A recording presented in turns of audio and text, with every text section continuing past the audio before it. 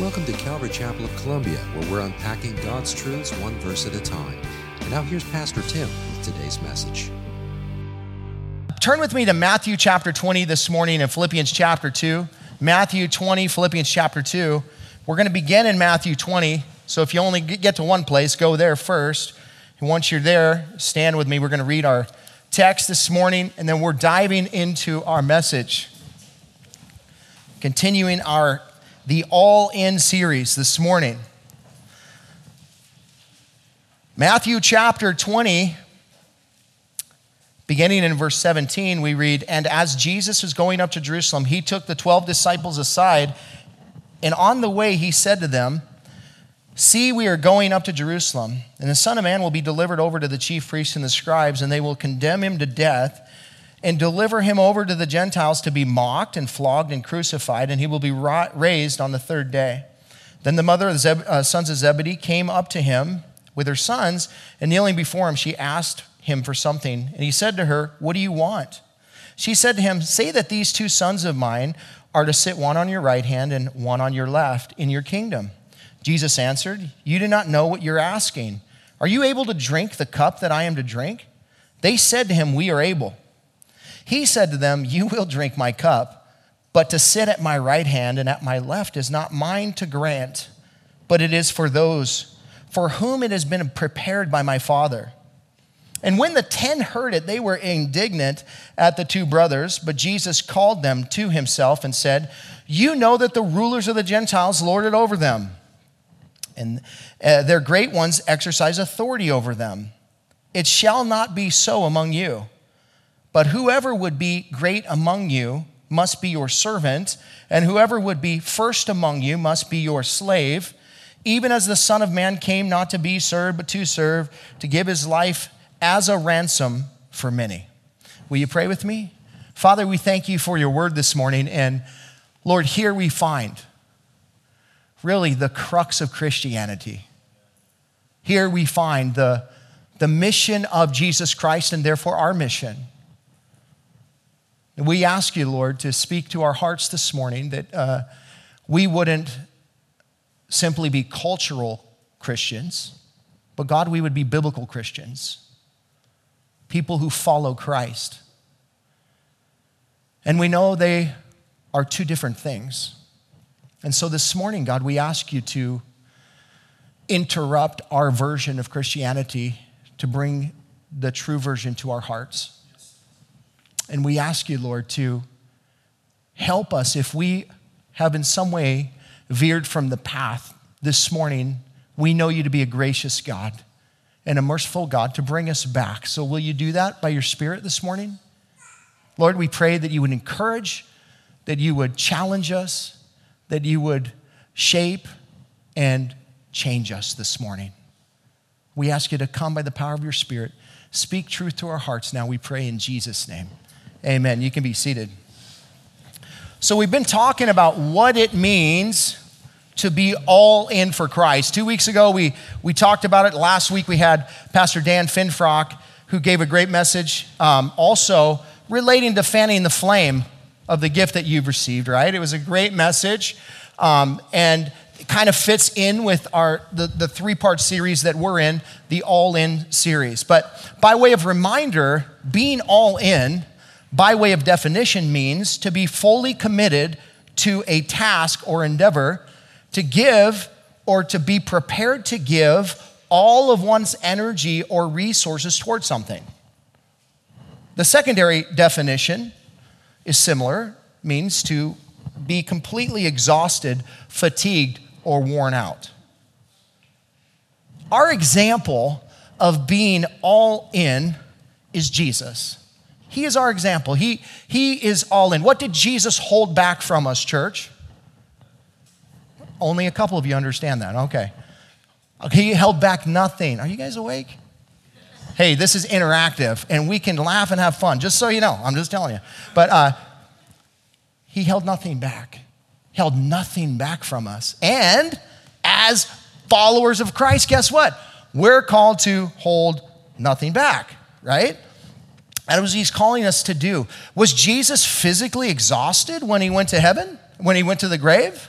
Of course he was.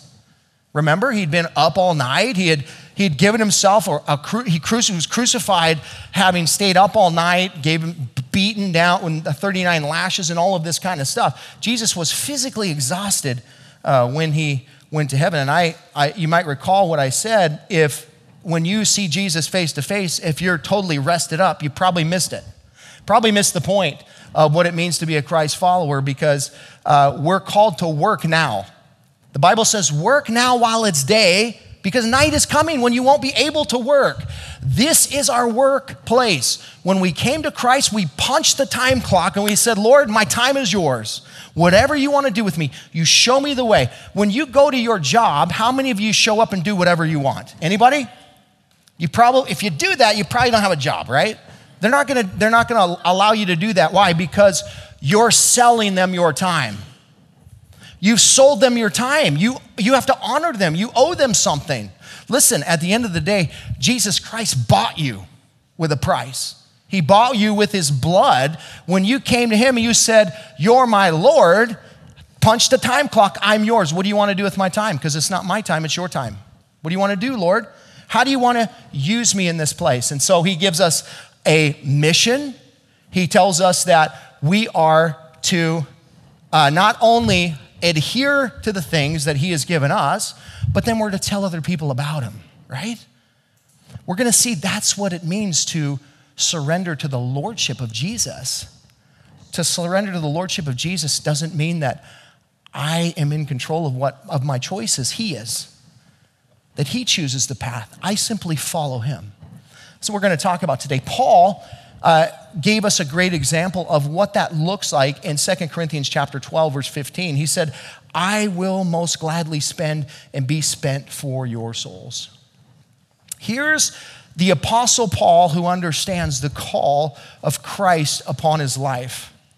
And this was a blanket call, by the way, not just Paul's call to ministry, but all of our calls to ministry, that we would be focused on the souls of others.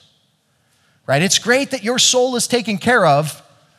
Jesus is he's happy that you've come to Christ, but he wants you to go tell somebody else about him. He wants you to go share the gospel with people. And that has been the mission of the Christ followers since day one. Like, this isn't a new mission. This is something that he said from the beginning of time. Now, church, after you've come to me, now you go to them and you tell them about me. And it's an amazing call. It's such a privilege for us, man, to be able to go in and tell people about Jesus. It's really, truly, if you've not done it, you're missing out.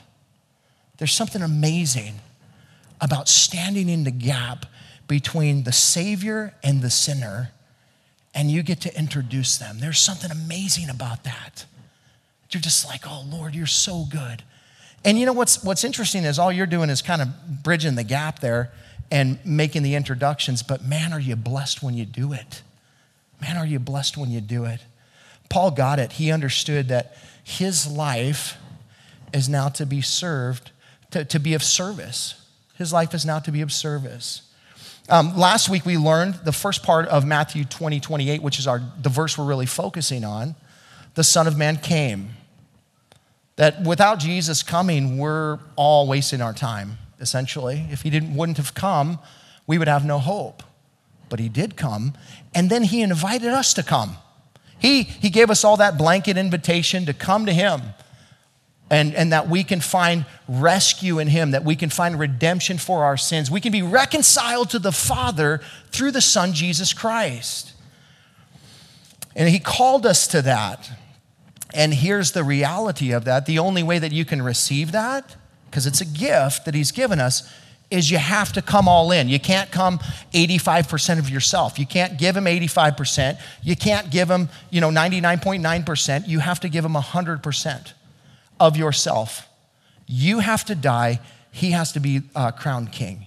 That's what it means to be a follower of Christ, to come to Christ or to receive salvation. When you do that, the Lord, then you are in effect born again to what? A living hope. Why? Because he has cleansed you of your sins, past, present, and future. That's the gospel, man. Listen, nobody else in the world has a message like we have. That we can go tell people that God himself came to rescue sinners and he wants to cleanse you from your sin. All you have to do is look to him by faith and receive his gift, and he will wash your sins away. It's an amazing thing. Now, none of this could have happened if Jesus was living for himself, right? None of this could have happened if Jesus would have said, well, I'll come, but I'm going to serve myself. How about that? I'm going to come into the world and I'm just going to do whatever I want, right? He didn't do that. He came not to be served, but to serve. He had a specific mindset when he came into the world. And that's what I want to talk with you about today. I want to talk about what it means to be the quintessential Christ follower. The quintessential Christ follower, the model Christ follower, the example of what it means to be a Christ follower. Why? Because people aren't doing it. People aren't following Christ at a very basic level, and we're just doing church, which I don't know about you, but I don't want to do that. I don't want to do church. I want to follow Christ, right? And so I want to explain, because our culture, our culture in the United States in particular has done a great job of shielding the true Christ follower path. And so Christianity has become a spectator sport. It's just an event we show up to on Sunday mornings and then we go about our day. Not you guys, of course, but everybody else. So, but it's something that most people don't put their hand to the plow to. They don't serve, they expect to be served. Isn't that the culture we live in? Listen, we live in a culture where we just give people everything. If you've ever been to any other country in the world, do you know they don't do that? Do you know in every other country in the world, they typically don't have a welfare system? They don't have any of that. I'm not saying that's wrong. What I'm saying, though, is it breeds a certain mentality. And that mentality then, over time, takes over. And then the expectation is, hey, I'm here to be served, not to serve, right? And I don't know, look around. That's kind of the way it is, isn't it? People expect to be served and not to serve, except for believers. The people standing out in our culture today are you and I, who are saying, hold on a second, that's backwards. I'm supposed to give myself over to serve other people. I'm supposed to be about others. That's the way that Jesus served. Jesus served us with an others sort of mentality. Remember when Jesus called the disciples to himself? All of them. He said the same two words to every one of them. You know what it was? Follow me. He said, follow me. The Greek word the word follow means, listen to this, to be a follower or a disciple of someone, listen, in the sense of adhering to the teachings or instructions of a leader, and in promoting the cause of such a leader. It's not enough to just observe and follow the teachings of Christ, but you're also supposed to promote him. You're also supposed to go out and tell other people about him. Isn't that exactly what Jesus told us to do? He said, follow me. And so what Jesus did was he lived a perfect life. That's the adherence or the observance of his teachings that he told us in the Great Commission. Go into all the world and make disciples, teaching them to observe all that I've commanded you, right? That's part of the Great Commission. So we have that part of it, but notice the other part of the definition is then in promoting the cause of such a leader. Go into all the world and make disciples. Disciples of who? Not yourself. Boy, we'd be in big trouble if we were making disciples of each other, wouldn't we? We're like, listen, make disciples of Jesus. Notice it doesn't say converts. Converts and disciples are two different things. A convert is somebody who comes to Christ, and there's a gift of evangelism specifically for that, where they go into a stadium of people, let's say, and they bring the gospel, and it's just the Holy Spirit has gifted this person to bring it in such a clear way. He's prepared the heart of the hearer, and he uses them in that way to introduce them to Jesus. Now all of a sudden they have the gift of evangelism. They are changed and transformed, but they have to be discipled. And one of the worst things that a person can do is create a convert with no discipleship. To create a convert with no discipleship. That's why the majority of us in this room, maybe somebody in this room has the gift of evangelism. I don't, but maybe somebody does here, and that's your call to go into the world and preach to, the multitudes, to bring them to Christ. But then it's our job to disciple them. It's our job to build relationships with people so that we can speak into their life and help them understand how to grow in Jesus. It is, listen to this, discipleship without, what is it again? Okay. I don't want to mess it up.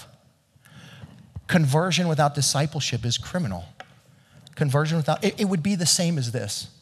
Be the same as you having a baby and go, oh, hey, that's so good. You're so cute. See you later. And you just walk away from them and you don't care for them at all. You don't feed them. You don't care for them. This baby, this infant is not able to take care of itself. It needs somebody to come alongside and take care of this little child, right? It's the same idea with you and I as it relates to our call to go into the world and tell people about Jesus. We're called to disciple people, to help them follow Jesus. And I think Dan did a great job last week about telling us, you should have a Paul in your life, somebody who's discipling you. But you should also have a Timothy in your life, right? Somebody you're discipling. We should always have those two people in our lives. Somebody that we're receiving from, somebody that we're growing from, but then also we should have another person in our life that we're giving back to, that we're discipling. Again, that is a privilege. And it's an incredible blessing when you watch somebody grow. When you sit down with them week after week and you watch them grow. The guy that discipled me, God bless his soul, he had such a patience with me. There were times where I was just trying to figure all this stuff out, man. I had came to Christ in the middle of the night in my bedroom, not at a church service. I didn't go to church. I didn't know anything I knew about the gospel, but that was about it. I didn't know anything about anything else. And God immediately got me with a guy who started teaching me the Bible.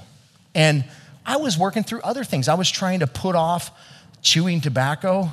You ever been around somebody who's trying to quit smoking or chewing or something? They're usually not nice. And he would come over my house, and dude, there were times where I'm just like, there was one time in particular, this guy is spending his time to come to my house and teach me. He comes into my home, and I'm like, he's asking me questions, and I'm like, I don't know, whatever, I don't care. And at one point in the conversation, I'm like, dude, I don't even want to do this. And he goes, okay, cool. Well, let's just pray, man. And I'm like, man, if that were me, I'd probably want to punch you in the face. But you want to pray with me? You want to love on me? You want to meet me where I am? Wow. And you know what? I'll never forget that. I'll never forget that. I'll never forget how sacrificial this guy was in my life, that he would spend time with me to help me understand. And you know what? He was instrumental when I moved away from Montana. I'd only been a Christian for a couple years. He was instrumental in introducing me to Calvary Chapel, actually, because I was going to, more of a John MacArthur Bible teaching church, and we couldn't find what we left. You guys all know that when you leave your churches that you love, you can't find that, right? It's different, And so we were looking for the same church in Montana and Florida. We didn't find it, but we found Calvary Chapel, Fort Lauderdale, and when we walked in there, we knew that it was where we were supposed to be. And I called him up and I said, oh man, this is a great church, but they believe in the gifts of the Spirit, so we can't go there. And he's like, Tim, they teach the Bible. They teach the Bible. Go there. That's not a something to divide over. And as I studied the scriptures on my own, I came to a different conclusion. And that's fine. I believe they are for today, but nevertheless, that guy invested in me. We're called to invest in people. When Jesus said, follow me, he didn't just mean follow my teachings and observe them. He also meant go tell somebody else about me and invest in them. That's what he means by that. This isn't, the Great Commission is not the Great Suggestion. It's the Great Commission. We are commissioned by Jesus himself to go into our culture. And, and I hope that you're taking that serious, because you're first team on God's team. You're your first string. You're in the game. You're supposed to be in the game. And he's put you in your position, but you got to do your position. He's called you, and he wants you to do that. The quintessential Christ follower is one who surrenders to the lordship of Christ. The lordship of Christ. How many times do you consult the Lord on a daily basis on what he wants to do with your time? What he wants to do with your life? What he wants to do with your resources? How much do you consult the Lord when you're making decisions? If he's your Lord, you're doing it all the time, right? If he's your Lord, you're not saying, it's not my time, it's your time, Lord. What do you want to do with me? What would you like to do with your time, Lord? Because I'm yours. I punch the clock. I belong to you. I'm your soldier. Paul says that. And, he's like, look, a soldier doesn't tell the commander what he's going to do. Hey, commander, I'm going to take a break. I'm going to go back to my house, have a nap, and when I feel like it, I'll come back. Cool? And he's like, yeah, no, that's not going to work.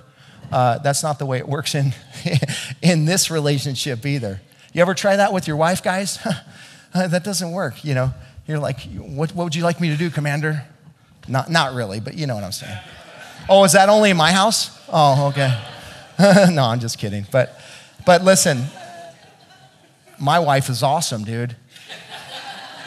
And but we're to surrender our will, our heart and our will to the Lord. We're to surrender to him. Do you know Jesus did that? I'm going to show you that in just a little bit. But Jesus did that.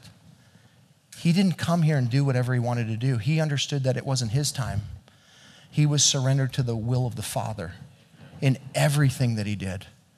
He wasn't like, I think I'll go to Jerusalem today. It was more like, hey, Father, should I go to Jerusalem today? And I wonder what would happen in our lives if we lived like that, folks. What would happen in our lives if we woke up on a daily basis saying, Lord, what do you want to do? Of course, you have a job and you've got all those kinds of things, but Lord, what do you want to do with me at that job? Lord, how do you want to use me in this neighborhood? How do you want to, speak through me at the coffee shop that I stop at and get coffee on the way to work or whatever? I'm yours. Whatever you want to do, Lord.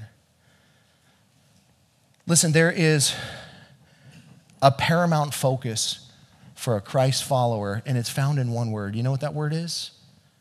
It's not love. It involves love. But if you were to encompass maybe in one word, really the true focus of the Christ follower, you know what it is? Others. It's found in the word others. It's not in me. You ever read that in the Bible? Focus on yourself. You're like 2 Opinions chapter 2, verse 1, focus on yourself. And you're like, sweet, man, I'm going to do that. And that will get you in big trouble. But we're to focus on others. That's what Jesus is saying in this text to his disciples. You recall what we talked about, how they were all about themselves.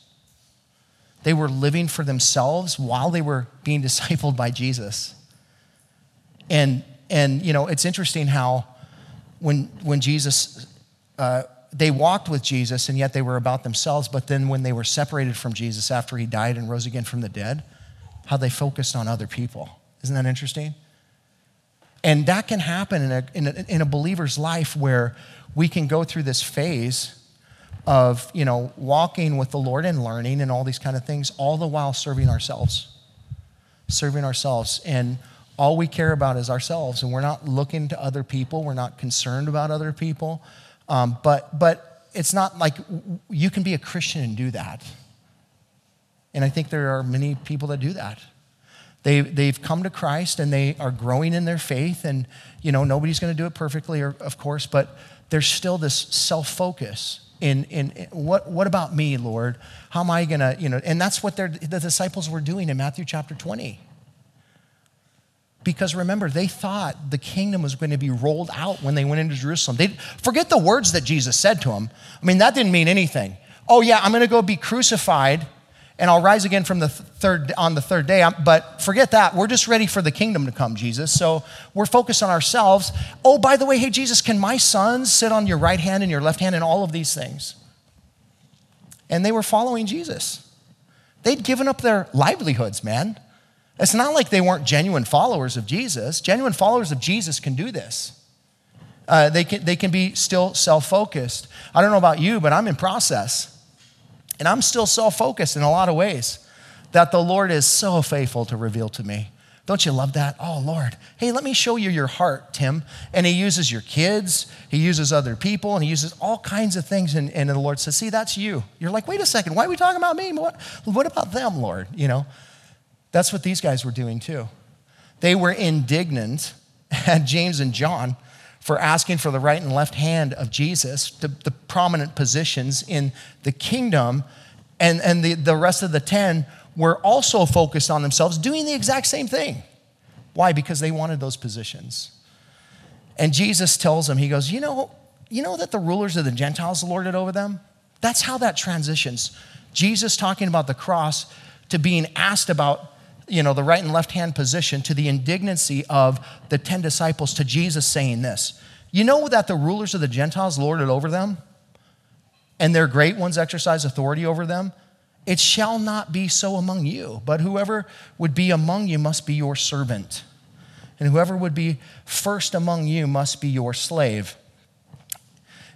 What Jesus is saying is, you're supposed to focus on others. You're supposed to focus on others. Do you want to be great? Then you're going to be completely other-centered. You're going to serve everybody. You're going to give yourself over to everybody. And Jesus says, let me tell you my mission. I didn't come to be served. I came to serve and give my life as a ransom to many. That is his statement of purpose, folks. This is the statement of purpose of Jesus. I didn't come to be served. I came to serve and to give my life a ransom for many. Jesus is coming, listen, with zero expectations of being served. He has zero expectations of anybody serving him in any way. He said, you know what? I'm not here to be served. Therefore, I'm not going to have any expectation of being served. He's set up to win, folks. He's set up to win. Why? Because he's got his eyes on the prize, and the prize is not himself. The prize is us. And he does amazing things as a result. He had an others-centered mindset. And that's what it looks like to be the quintessential follower of Jesus. You have to have an others-centered mindset. Jesus didn't come to serve us conditionally. He came to serve us unconditionally. He wasn't looking for reciprocal service. He's like, well, if these sinners don't serve me, then I'm not going to serve them like we do sometimes. No, he says, I'm serving you regardless. I love what Spurgeon said about this passage. He said, Jesus did not come to get your service. He came to give you his service, not that you might first do him honor, but that he might show you mercy. Jesus never took his eye off the ball, not once. He kept his eyes on the prize, and you are his prize. And he was living for you. Everything that he did with you in mind. He did with you in mind. Every step that he took on planet Earth was about other people, not about himself. And so he's calling us to follow him. He's calling us to do the same, to make our lives about the Lord. Paul understood that. Paul understood that to such a degree that he said, inspired by the Holy Spirit, by the way, it was really the Holy Spirit speaking through him, follow me as I follow Christ. Follow me as I follow Christ. Now, somebody who isn't following Christ or attempting to follow Christ doesn't say that. Right? Even people who are really trying to follow Christ don't say that, right? So Paul is saying, just what he's saying is watch my life. Just watch my life. You're going to see me fall, but you're going to see me with everything that I have attempt to live according to teachings of Jesus, but also tell other people about him. You're going to see me with everything that I have, all in, try to do that. That's exactly what I'm going to do. And that's all that Jesus asked, is that you and I do that. Paul said, he understood that he was crucified with Christ. It's no longer he that lives, but Christ who lives in him, right? He understood that he died at salvation. When he was born again, he died and Christ now lives through him. He got that, and he told us all about that. And that's the same for you and I. We died and Christ is living in us. And then Paul goes on to say this in 2 Corinthians chapter 5, verses 14 and 15. For the love of Christ controls us, because we have concluded this, that one has died for all, therefore we all have died. And he died for all, that those who live might no longer live for themselves, but live for him who for their sake died and was raised. So in other words, Jesus said, follow me. When you follow Jesus, you'll live for others. That's exactly what he did. Follow me, I'm living for others. Therefore, when I live through you, I'm not going to live for you, I'm going to live for other people. I'm going to be sacrificial, and I'm going to live for other people. That's our call. Jesus came to serve us and thus die to self, and we must do the same. Those who died in Christ should become like Christ and serve others with no expectation of anything in return. Amen? Paul gives us a clear picture of the servitude of Christ in Philippians chapter 2. Flip over there with me. Philippians chapter 2. We're going to look at the first 8 verses of Philippians chapter 2. I kind of referenced it a couple weeks ago. There's so much incredible things in here, but it really boils down to one thing. And the key principle in becoming the quintessential Christ follower. And it's found in these verses. This is, I think, what the greatest account we have in the Bible of what it means for Jesus to come and serve us. Philippians chapter 2, beginning in verse 1, it says, so if there is any encouragement in Christ, any comfort from love, any participation in the Spirit, any affection and sympathy, complete my joy by being of the same mind, having the same love, being in full accord and of one mind. Do nothing from selfish ambition or conceit, but in humility count others more significant than yourselves. Let each of you not look only to his own interest, but also to the interest of others.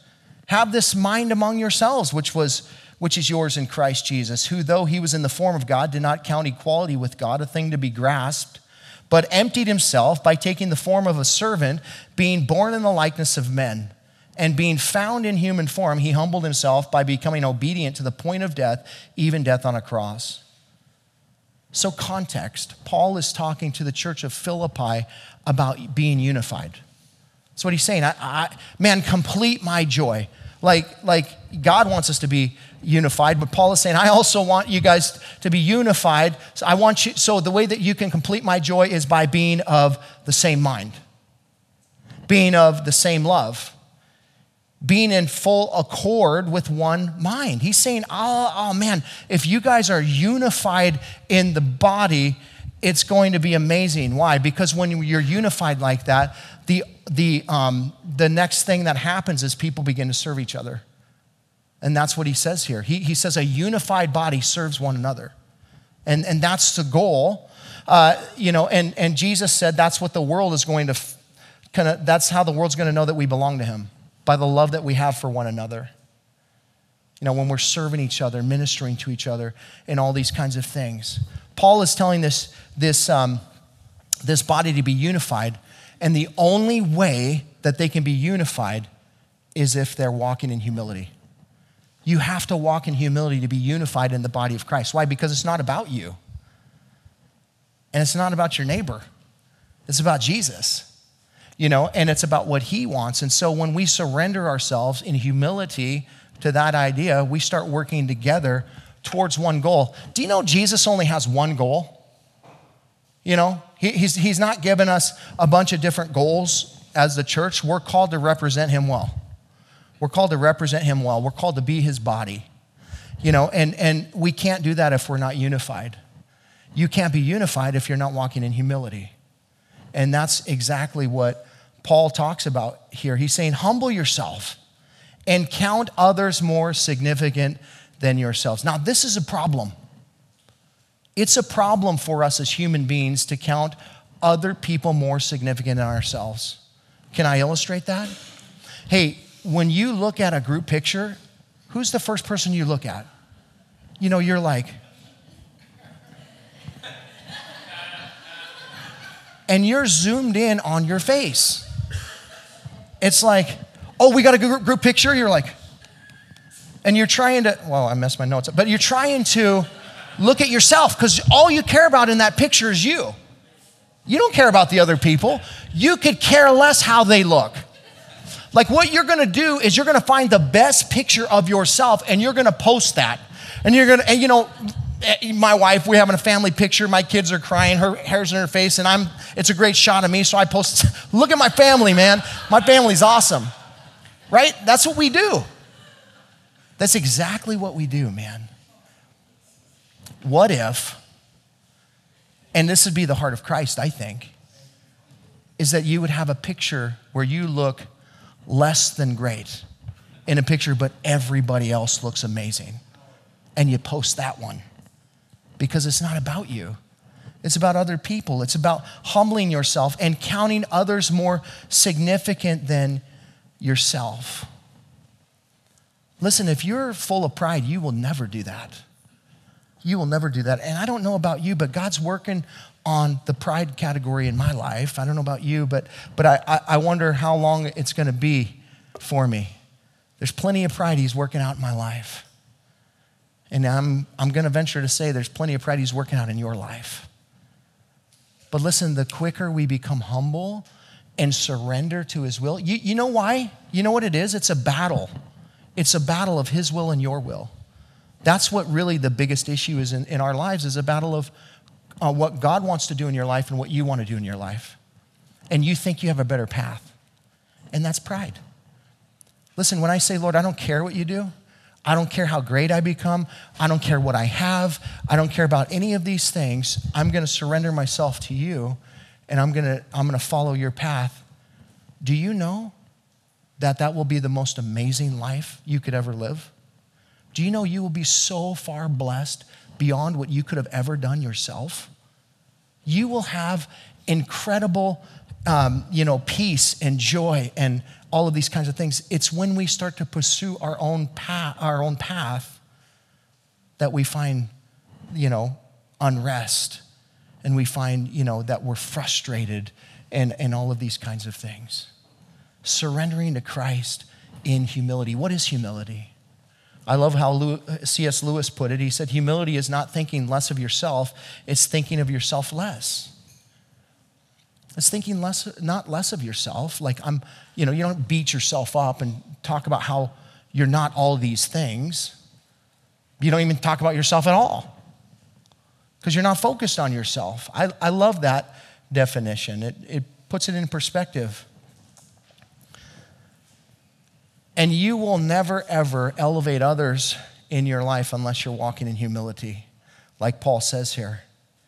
I remember one time I was just I had the training wheels on my faith, you know what I mean? Like I had just become a believer and I was trying to work out, like I had no concept of all of the things that were involved. And like I was living for myself. I wasn't living for the Lord. I wasn't doing the Lord's will. I was doing my will. That's what I knew. But I was a believer. I was a full-on believer. And I remember I was going to move to Florida. And, was I praying about that? No. I wasn't praying about that. I thought the Lord gave me a brain and then I would have just used it. And I thought, well, He'll show me the way. I really, to be honest, didn't know that I was supposed to surrender myself to His will. I thought He saved me. And now I've just got to live the rest of my life till He comes to get me, whether it's through death or the rapture, right? And I didn't even know that stuff, to be honest. I didn't know a lot. But I knew that Jesus loved me, that He forgave me of my sins. I knew the foundation of salvation is really where this guy was really focusing on with me to help me understand my sins were forgiven. But the rest of it, I was still working on. I didn't know anything about it. So I end up meeting this guy in my church. And this guy was the super Christian. You know, the type that is spewing Bible verses at you constantly and, is like telling you what you should believe, knowing that you have no idea what they're talking about, but using all these theological terms so that they can elevate themselves in your presence, and just all they talk about is themselves and how great they are and all these kinds of things. Have you met the Christians like that before? No? Okay. This is a really great analogy. But here's the thing is, this guy was like that. And he was telling me all these things I should believe and all this stuff. And I was never a guy that just believed what someone said. I don't care what you say. Show me. Anyway, this guy was doing this to me, and he made a statement, and he knew a lot. The guy could quote scripture like nothing. I mean, it was like ingrained in his file cabinets in his brain. And he said to me one time, as we were passing, he goes, I'm not here to serve this church. This church is here to serve me. And I didn't know, whether that was, theologically, I had no idea if that was right or wrong, but I knew in my heart that didn't sound right. I thought like, that doesn't sound right to me. I couldn't quote a Bible verse to tell him like, hey, that's wrong. But I was like, yeah, that just doesn't sound right to me. And here's the reality of it is that's the Holy Spirit protecting me, because I could have easily received that in that moment, and I could have went on. And you know how hard it is to uningrain yourself with something. I mean, we're still quoting things like God helps those who help themselves. That's not even in the Bible. That's totally wrong. We quote things that are totally wrong all the time because we've heard them and then we receive them. But the Spirit just said, no, that's not right. So I kind of set that off to the side. And then I realized over time, I'm like, no, it's the direct opposite of that. We're supposed to give ourselves over to other people as much as we can, to the point where we're literally sacrificial with our lives to other people. Here's what I found out in that moment. And this might help some of you in to gauge where you are in Christ. Listen, spiritual maturity has nothing to do with how much you know. It has everything to do with how much you're doing with what you know. It's not so much about how many Bible verses you can quote and all these kinds of things. It's about how am I implementing what I know in my life. I'll take a Christian who implements one scripture in their life over somebody who knows 1,000,000 of them and doesn't do any of them. James says, show me your faith and I'll show you my works. He says, you want to see what Christ looks like? I'm not only going to hear it, but I'm going to live it out. And that's what we're called to do. And he's telling us, don't live for yourself. Walk in humility. Live for other people. And Paul got it. He understood that. And he was trying to encourage this church to be a people that lives for other people. He goes on to say here, look not only to your own interests, but also to the interest of others. Look not to your interests, but also to the interest of others. So what this isn't saying is that you're never to look to your own interests. That's not what he's saying. He says, don't look only to your own interests. In other words, you're to consider your life and the things that you're called to when you serve other people.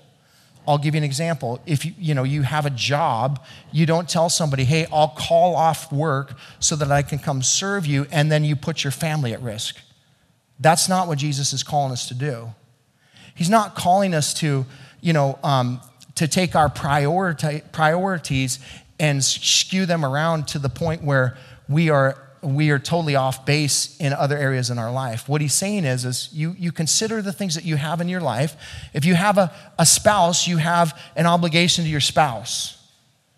If you have children, you have an obligation to your children. You know, if you have other people in your lives that are you're responsible for, you have an obligation to them. That is your ministry.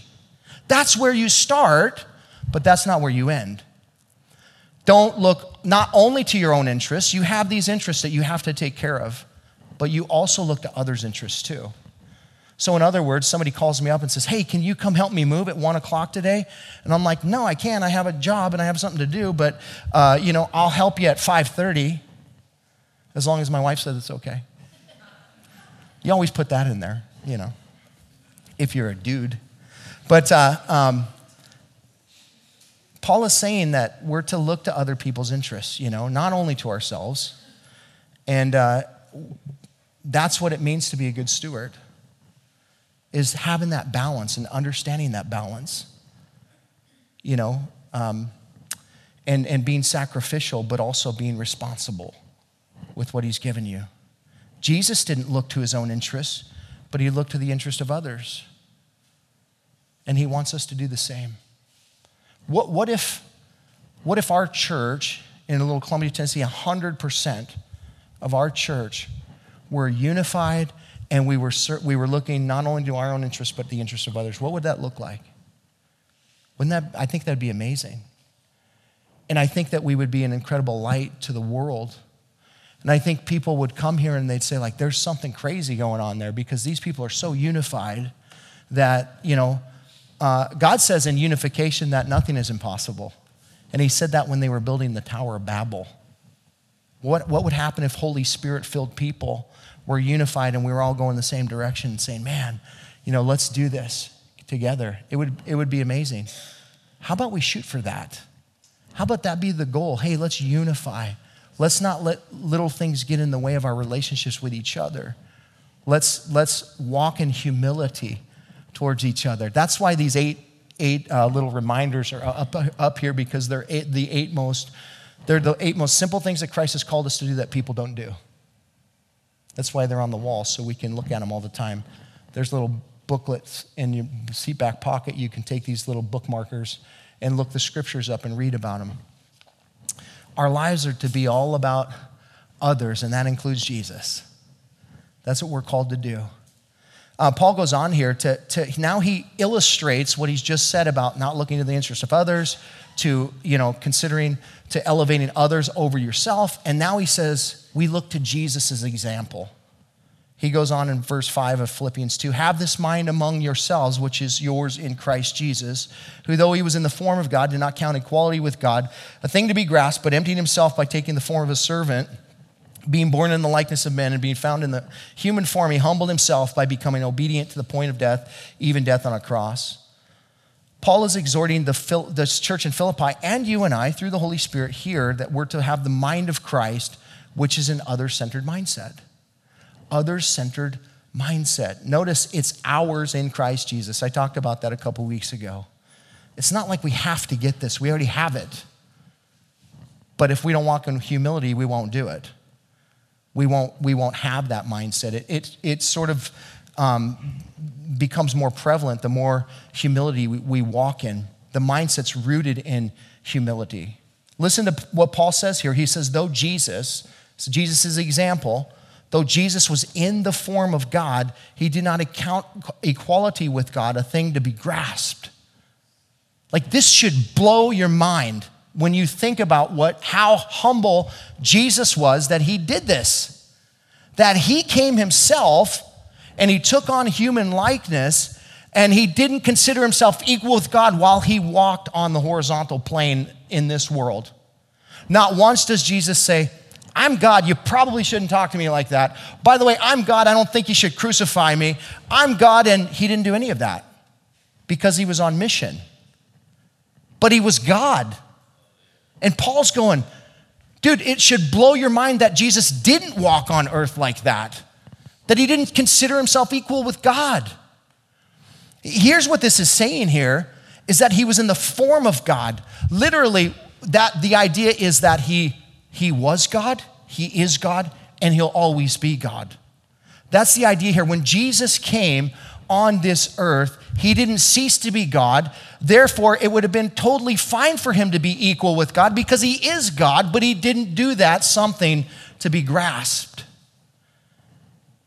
And that should blow our minds that's the humility of Christ so clearly seen in the way that he walked on this earth. He was a servant man. God in the flesh. Now let me ask you a question. What God does that? What God does that? Our God does that. No other God does that. There's not a single other God in human history that people worship that came for them, their creation, and gave themselves up, walking in humility, in perfection, and gave themselves up to the hands of sinful man to be crucified. Not a single other God would do that. There is only one God, and he did that for you. He did that for you and I. You want to talk about walking in humility, you want to talk about being other-centered. That's our God. So many people have no clue about the characteristics of God and how good he really is.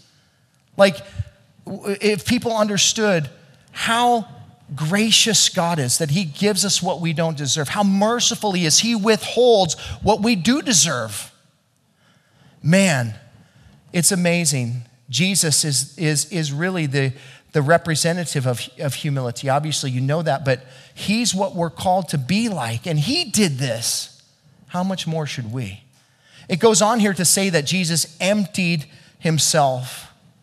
There's this thing called the kenotic theory that is a theological position that says, well, when Jesus emptied himself, what it means is that he laid aside his deity. That's not what Paul's saying here. And in fact, he's saying the direct opposite. He's saying he didn't empty himself. That's why it's a thing to be grasped, but he didn't consider equality with God. But he did empty himself. Then the question becomes, what did he empty himself of? What is it that Jesus emptied himself of? He didn't empty himself of his deity, but what he did was he emptied himself of his rights as deity. He emptied himself of his rights as deity. In other words, Jesus said, even though I'm God, I fully surrender to your will. I fully surrender to your will, Father. Whatever it is that you want, I'm going to surrender to you. The point of Jesus being baptized was to illustrate the idea that Jesus walked in the flesh by the same power that you and I have through the Holy Spirit. That's the point. The point that we see the Holy Spirit coming down on Jesus. And by the way, that's when he began his ministry, was at that point. He wasn't in ministry. He was learning and he was growing, the Bible says, in his understanding up to that point. But when he was baptized, at that point in time, Jesus' ministry started. And he was empowered by the Holy Spirit to do the works and all the things that he was called to do. He did by the power of the Holy Spirit. And it's an illustration to you and I. We have far more power than we understand. We possess within us, in the indwelling of the Holy Spirit, already the power to walk like Jesus. The question is, how far are we going to let ourselves go and let him reign?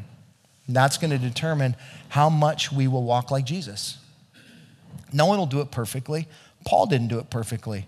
But here's the question is, are you pursuing that? Are you allowing the Holy Spirit to reign in your life? Is he directing your steps?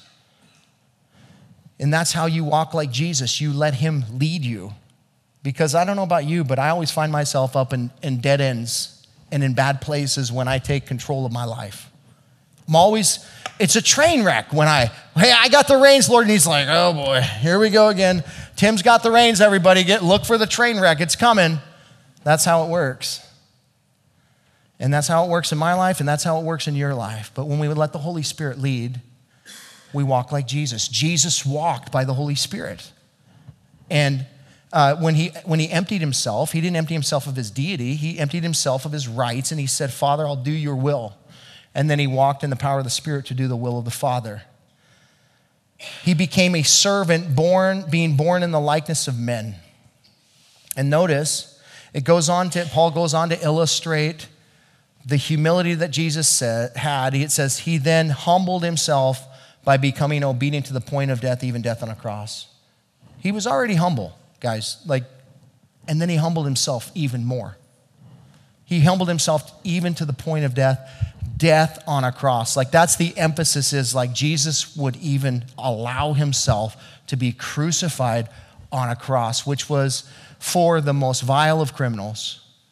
It would be like Jesus being on death row today in Texas, and he would be led into that room where the electric chair is there, and they would say, Jesus, this is for the vilest of criminals, and you're gonna be crucified. And he didn't say a word. He didn't say a word. He allowed himself to be crucified because he understood the surrender of his rights to the Father's will. And he opened not his mouth. He was like the sheep led to the slaughter. He didn't say a word. The only things that you find Jesus saying as he's being crucified on the cross, guys, Father, forgive them, for they know not what they do. Understanding at that moment where the weight of the world, all of the sin had been poured upon his shoulders, and he says, my God, why have you forsaken me? Jesus was in surrender to the Father the entire time, even in that moment. He's asking God, where are you? Because we're separated. Never understanding that feeling before, being separated from his Father, but he did it for you and I. You want to talk about being humble? Jesus will talk with you about it all day long. All you got to do is read the Gospels and you'll see what humility looks like, man. And he's calling us to that. He wants us to live that kind of life. And listen, it's the best life that you could live. There's so much joy in that kind of life. There's so much reward in surrendering to his will. You're not your own. I'm not my own. We were all bought with a price. And we are called to surrender our will to his. Whatever you want, Lord. Whatever you want to do. Even to the point of death, just like Jesus did. Some of you think it's crazy that Pastor Brian would go back to Haiti. Do you know when he got there, he faced there was all kinds of violence and stuff going on in Haiti just recently, like a week ago. You know why he went? Because he humbled himself to the will of the Father. It's God's will for him to be there. His life is not his own. And guess what? It's in his hands. And if it's in his hands, nobody can take it from him. So we live our lives not by trying to stay alive. We live our lives by the will of God, and whatever that looks like. That sounds radical, but it's simply the same way Jesus lived his life. That's it. Surrender to the will of the Father. I want to leave you with 3 things this morning, real quick, about the idea of humility and serving others, and really 3 things that we can do in order to do that. And the first and foremost, it comes from Galatians 5, and here's what it says in verse 13. For you were called to freedom, brothers. Only do not use your freedom as an opportunity for your flesh, but through love serve one another. We're called to use our freedom correctly. We've been set free. If the Son has set you free, you're free indeed. You have freedom, but that freedom is in the confines of the will of the Father. It's in the will of the Lord. What does the Lord want to do with you with that freedom? He set you free, but he hasn't set you free to just do whatever you want to do. He set you free so that you could live your life for him, and specifically for the things that he's calling you to do. Don't use that freedom as an opportunity for the flesh. Remember Hezekiah when he prayed, Lord, give me some more time. God, if you give me some more time, I'll serve you and all these kind of things. They were the worst years of his life. 15 years, the worst years of his life. He didn't live for the Lord. He didn't do what the Lord called him to do. He did the direct opposite when God added 15 years to his life. He didn't use his freedom correctly. Hey, church, use your freedom correctly. Use it as an opportunity to love and serve other people. Number 2, the second thing we must do to become quintessential Christ followers is to walk in our gifting. 1 Peter 4, verses 10 through 11. As each has received a gift, use it to serve one another as good stewards of God's varied grace. Whoever speaks is one who speaks oracles of God. Whoever serves is one who serves with the strength that God supplies, in order that in everything God may be glorified through Christ Jesus. To him belong glory and dominion forever and ever. Amen. Every person that has been regenerated, who's been born again, has been given a gift immediately upon salvation. You have the Holy Spirit inside of you, you have a gift. Well, what is that gift? There's a list of gifts that you can look at, 1 Corinthians 12 through 14, Romans chapter 12, Ephesians 4, and then 1 Peter 4 here. But here's the thing is, it's not an exhaustive list.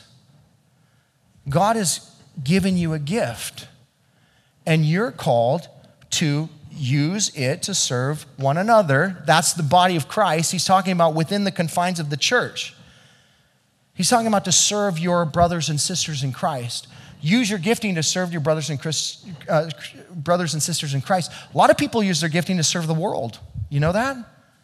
They use their gifting to serve the world, and the church suffers as a result of that. You're supposed to use your gifting to serve each other. And you're a steward of it, by the way. God has given you a gift. Here's what I find with most people is they don't understand what they're gifted at. And a lot of times they don't understand what they're gifted at because they're looking to what they're good at, and those aren't the same things. A gifting from the Holy Spirit isn't necessarily a natural gifting that you have that you're just good at, right? Well, what are you good at? Well, I'm good at this. Well, that doesn't mean that. It can mean, but you have to ask the Lord. Here's what I found is that many of the gifts of the Spirit require cultivation. It requires you to fumble along the way to figure it out.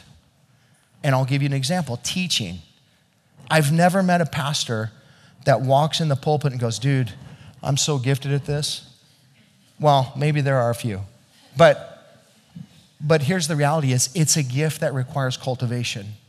It's a gift that requires you to continually, actively use it in order for you to continually let it go further and further in you. It's not that the Holy Spirit's the limiting factor. You're the limiting factor, but you're cultivating as you go. So the first 3 times that God gave me the opportunity to teach in a pulpit, it was bad. I mean, so bad that, praise God, the recordings didn't work because my pastor would have never asked me to do it again. No joke. It was bad. But for some reason, and I told my pastor, dude, it was bad. I'm sure he talked to other people and go, dude, it was bad. It was really bad. But he saw a call on my life. And so the 3rd time, he has me go, okay, I want you to share. I'm going to be out of town. So I share, and I'm like, same thing. It was bad, go home, and I feel like a fool. And the Lord said, hey, Tim, if I give you an opportunity to keep looking like a fool for me, will you? And I was like, man, that's kind of crazy, Lord. Are you serious? And I said, okay, Lord, you know what?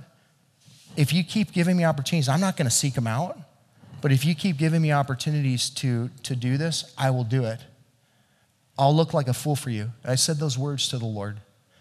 And over time, that gifting has been cultivated, and I've gotten more comfortable with what I'm doing and all these kinds of things. And the Lord has been, and it's really about the Lord just changing me, to be honest. He's not changing himself. He's changing me. And I've learned to do this, better, and I hope that I continue to cultivate it and get it better and better, just like anything else. Listen, sometimes your gifts aren't going to look like gifts initially. God gives you a word of knowledge, and you know what that requires? Courage and stepping out in faith. You step out in faith and you go, hey, the Lord told me to tell you that X, Y, and Z or whatever it is. And then you're waiting like, is that going to happen or not? And maybe it doesn't happen. But you thought God, you heard God, and then the Lord says, I want you to do it again. No way, Lord, I'm not doing it again. But listen, you're learning. You're a disciple. You're a learner. You're not going to be naturally just 100%, walking in those giftings. What I think happens to most Christians, to be honest with you, is they're so afraid to make a mistake, they do nothing. And that also is a sin. That also is a sin. And you're robbing the body of Christ, man. listen to me. If God's telling you to say something, say it. Just say it. If you believe in your heart that God, I believe in my heart that you're telling me to say it, you need to say it. And guess what? If you're wrong, I don't think God's going to come back and go, I can't believe that you walked by faith in that. I can't believe that you thought you heard me say that and you walked by faith in that. You ungrateful, unruly disciple. No, he's not going to say that. I'm not saying be careless. That is not what I'm saying. But I'm going to tell you, every Christian I know has made mistakes in their gifting. Every single one of them. And if we can't make mistakes in our gifting in this place, we can't do it at all. This is supposed to be a safe place, Christians, where we can minister to each other, where we can learn how to walk with the Lord, where we can make mistakes with each other and grow. And if you can't do that here, then man, we're doing something wrong, because it's not supposed to be like that. We're supposed to cheer each other on, man. We're supposed to love each other and encourage each other and admonish each other in the Lord. Not judge each other because we made a mistake. Use your gifting. Use it. Seek the Lord. Ask him what it is. But then when he starts to take you down a track, use it and do it. And don't be afraid to do it. Number 3, Paul said that we need to build bridges with people. He said, I become all things to all people. 1 Corinthians 9, verses 19 through 23. For I am free from all. I've made myself a servant to all, that I might win more of them. To the Jews I became a Jew in order to win the Jews. To those under the law I became as one under the law, though not being myself under the law, that I might win those under the law. To those outside the law I became as one outside the law, not being outside the law of God, but under the law of Christ, that I might win those outside the law. To the weak I became weak, that I might win the weak.